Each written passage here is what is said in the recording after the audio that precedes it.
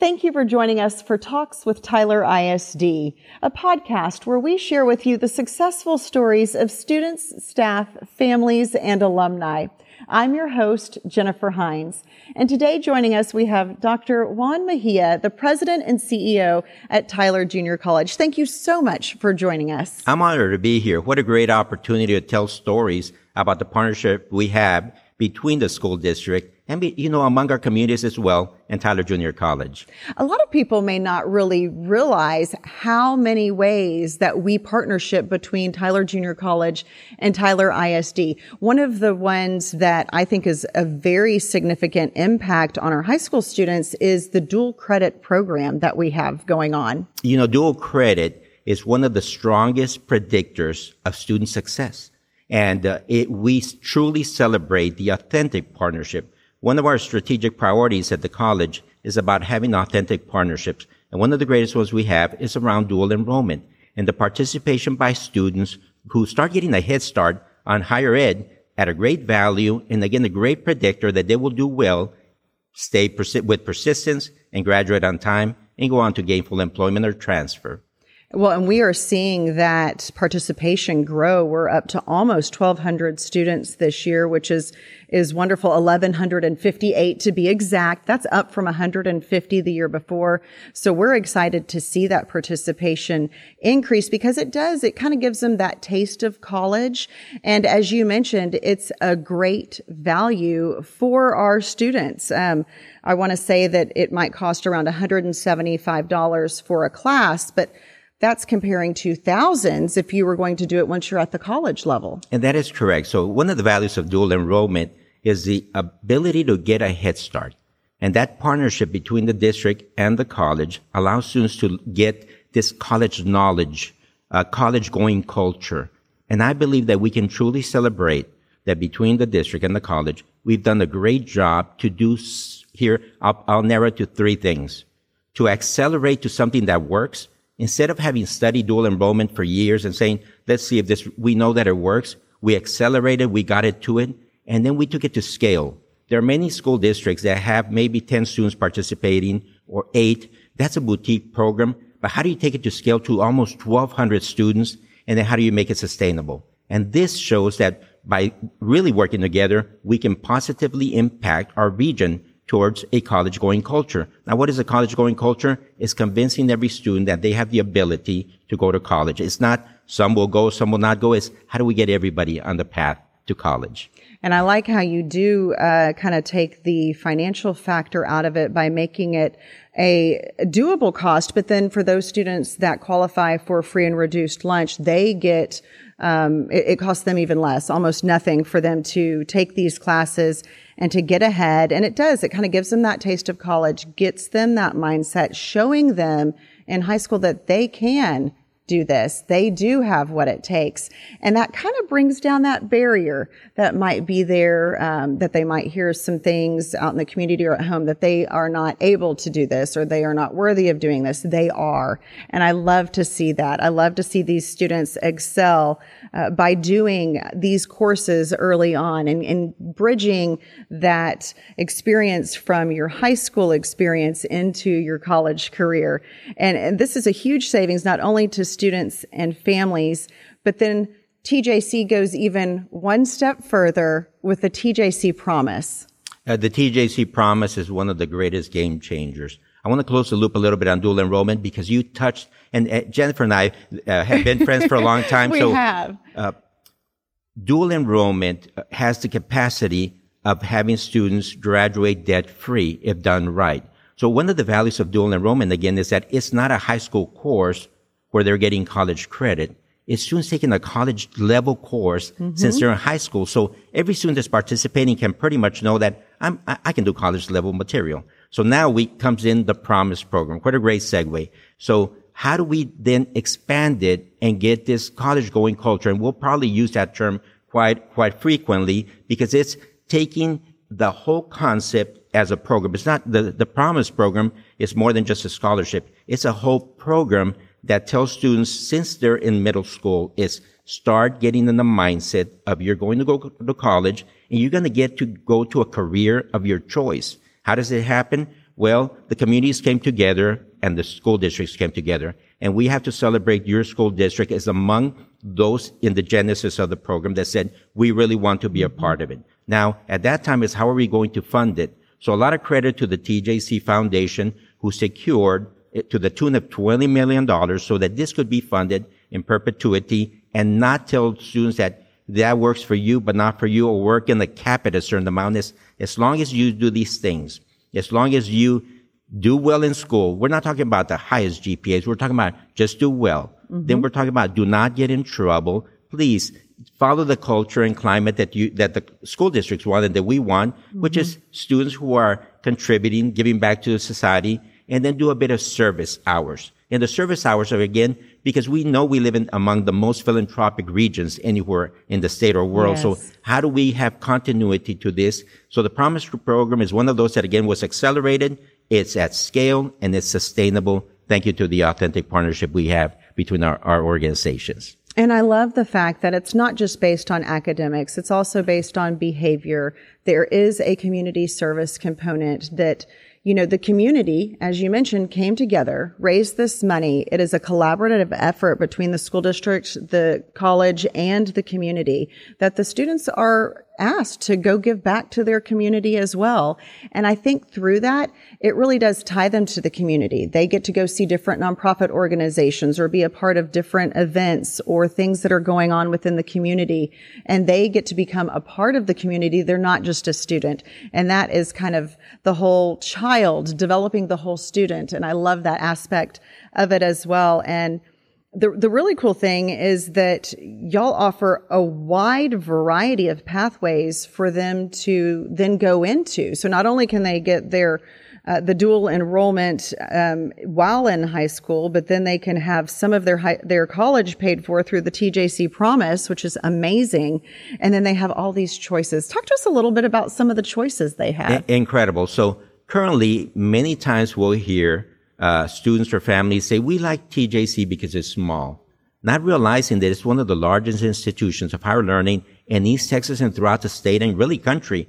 We're currently at 12,100 students, but it feels intimate and small because we happen to know each other and we like to connect with the student body. So the college offers over 115 degree and certificate options. So just about anything that a student would want to study or get courses to transfer, they can attain here. In addition, it's one of the few colleges that has the full authority to award baccalaureate degrees. Now, what baccalaureate degrees do we have? We have those that complement the work by the University of Texas at Tyler. So we're not here to compete in any natures. How do we complement so that together and among all of our organizations, we can meet the needs, the educational needs of our region? Now, what happens when students get an education is all of a sudden we have social mobility. People move from social class. They're also able to maintain a certain class if that's where they want to be. It creates economic development and regional prosperity. So the work that we do in education is vital. Where does it start? It really does start in the home. It's parents, grandparents, family members having conversations about what do you plan to do? What would you like to do? And then never really turning someone down if they say, I want to be a surgeon, is never saying, I don't think that's for you. It's saying, let's figure out how to get you there. So whatever it is, whatever those dreams are, we together want to be a part of it. I love that. And the TJC Promise, you can just kind of think of it as a 6-year program. You sign that promise in the 9th grade, and then you follow it through doing all of the things that the community service, keeping that behavior in check, getting those good grades, and then that follows you on into your 2 years at TJC. Well, some, though, kind of want to get a jump start on life, and that we have an option for that too, and that is early college high school. Wow. If they had this when I was in high school, I would have totally taken advantage of this. I mean, this really allows students to just get a jump start on life, especially those that maybe already know what they want to do. They can just go ahead and get started with that. They will actually get their associate degree before they get their high school diploma, which just blows my mind. It's so incredible. Tell us a little bit about that program. The early college high school model, we have 2 that we celebrate, and one is, of course, with your school district. And that is one of the greatest models because it's not based. So similar to the Promise program, it starts in the middle school with conversations. And then we don't go after the highest GPA. Now, not to say that the students are not intelligent. They're very sharp students in the early college, high school. But one of the easiest way to have a successful program is take the highest GPAs, and then you get students, and there's a higher likelihood that they will be successful. What if you invert the model and say, we want to go after the group that may not be the best represented in higher ed. So let's work with first generation college students. And again, for the most part, because there's students that may say, I just want to be a part of it. But this is one of those programs where you're saying, if you want to go to college, we want to be a part of it. And you're going to start taking college classes since you're like a freshman. So all of a sudden, it shifts the mindset, shifts the paradigm to a college-going culture. It shifts the paradigm to attaining college credits. And therefore, students have the ability, as you have probably stated, to graduate with their associate degree from a college before they graduate from high school. And we celebrate that. We have the greatest graduation ceremonies that we both collaborate on. Yes. And what a credit to see students that now are graduating, for the most part, debt-free, ready to go into baccalaureate programs or into the workforce, and debt-free and quite fast. So this is a great benefit to our communities. And when you say free, I think we need to put a little bit more info on that in terms of like, this is a $25,000 value. You're talking free education, free books, free devices. I mean, this is incredible. You are getting a 2-year degree for free. And you're just that much further along in your educational aspirations. I do like the fact that y'all are going to focus on those that might be first-time college-going students in their household, those that may not have the support or background to really understand how to take that leap into college, because this type of program really supports that student. You have support not only on the early college high school campus, but you have our teachers and staff on your campus in a supportive role as well. So they are supported with tutorials. They are supported with advisory classes. They have all of the support to help them make this successful. You're correct. And then, does it work? We've seen the graduation ceremony, so it absolutely works. The transformation of an 8th grader that all of a sudden is still 18 years old, graduating with their associate degree, and their mindset, when we hear their speeches at graduation, they're ready to really take on the community and take us to a higher level. So this is one of those that the return on investment is very good. And the savings to the families and to the taxpayers overall is significant, because we're getting students that there's a possibility they may have not gone to college. Now they're graduating with college, they're going into gainful employment. Therefore, it benefits our community because we have economic development and regional prosperity. It, again, creates that pipeline for our economic development and our business community, which only betters East Texas. I love that. Let's look a little bit at a bigger higher education plan that you happen to be a part of. It's 30 by 60 Texas, or 60 by 30 Texas. Correct me if I'm wrong. You're correct. And explain to us what this is and what this means, because I understand you are on the leadership committee for this initiative. Yes, thank you for that. So, in public schools, we have the Texas Education Agency, TEA. In higher ed, we have the Texas Higher Education Coordinating Board. And in collaboration, the co-board and TEA and the Texas Workforce Commission came up with a plan that they said this is vital for Texas to be strong. And that's that by the year 2030, 60% of the population between the ages of 25 and 34 will have a post-secondary credential. So we're talking a post-secondary credential. So this is going to be important so that we're able to recruit and retain talent, so that we're able to recruit high-wage companies to come here, because it's easy to bring in low-wage, but we're not looking at that. We're looking, how do we bring high-wage, high-tech companies? And we're working very strong with the EDCs, the Economic Development Corporations. So we are also in partnership with the Tyler Area Partnership for Education. Sorry to be redundant, but that is the name of the organization. And we're looking at metrics so that we can meet that. Now, while at first it may have seemed like just numbers out there, it was done by demographers, by economists that said, this is what it's going to take so that the state of Texas can remain strong. So it's called the 60 by 30 plan. And you're absolutely right. We have that 60% of the population between the ages of 25 and 34 will have a post-secondary credential by the year 2030. Sounds like a long time from now, but here we are, 9 years away. That's crazy to think in 9 years that we will be there.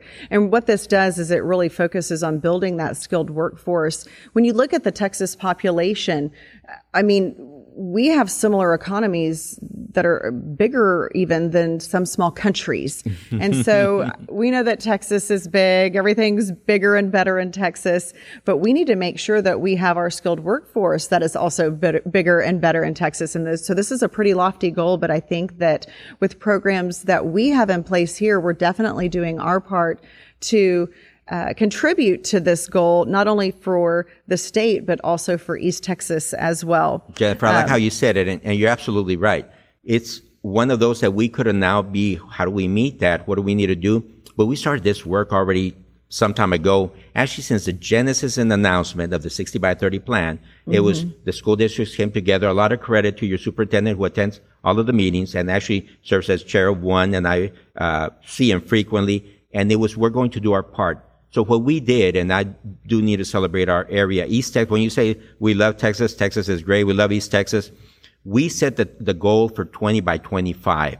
So we backed it down by 5 years and said, let's try to get there by 2025. Now, we're making progress, and we sure share the data out there. And then the other strong part that you mentioned is East Texas has the capacity to be the next Austin, but without the wildness. Just who we want to be. Austin can keep it weird there. They keep it weird there, yeah, absolutely. But the strength that we have, the access to some resources, and the collaboration is really envied by many communities throughout the state and country. And that does not happen haphazardly. It's very intentional. We see each other at events all the time. It's the same kind of leadership group. And fortunately, it's not a small leadership group. It's like this incredible tidal wave of good people that are doing great things for East Texas. And therefore, we're confident that we're going to be doing better than most of the communities. And it is wonderful to see, because we do have a diverse group of entities in this area, that we all do come together and we all do have a common vision and a common goal, and to see how everyone supports each other and has each other's back, because that is not common in most areas. And so this is a very unique situation that we get to be a part of, and to the benefit of all. I love it. Yeah, well, let's talk about, I know that, Tyler ISD, our mission statement is successful student outcomes. And at TJC, y'all are having all sorts of success right now. You've got a lot of great things going on over there right now. I understand y'all just wrapped up at the end of September your comprehensive master plan. Would you like to share with us a little bit about that? I would love to. So similar, our mission statement and vision are about educating everyone. And that's no excuses. Educating everyone is a path to a better world. We have 5 values that I'll go through very quickly, and that's about unity. How do we unite?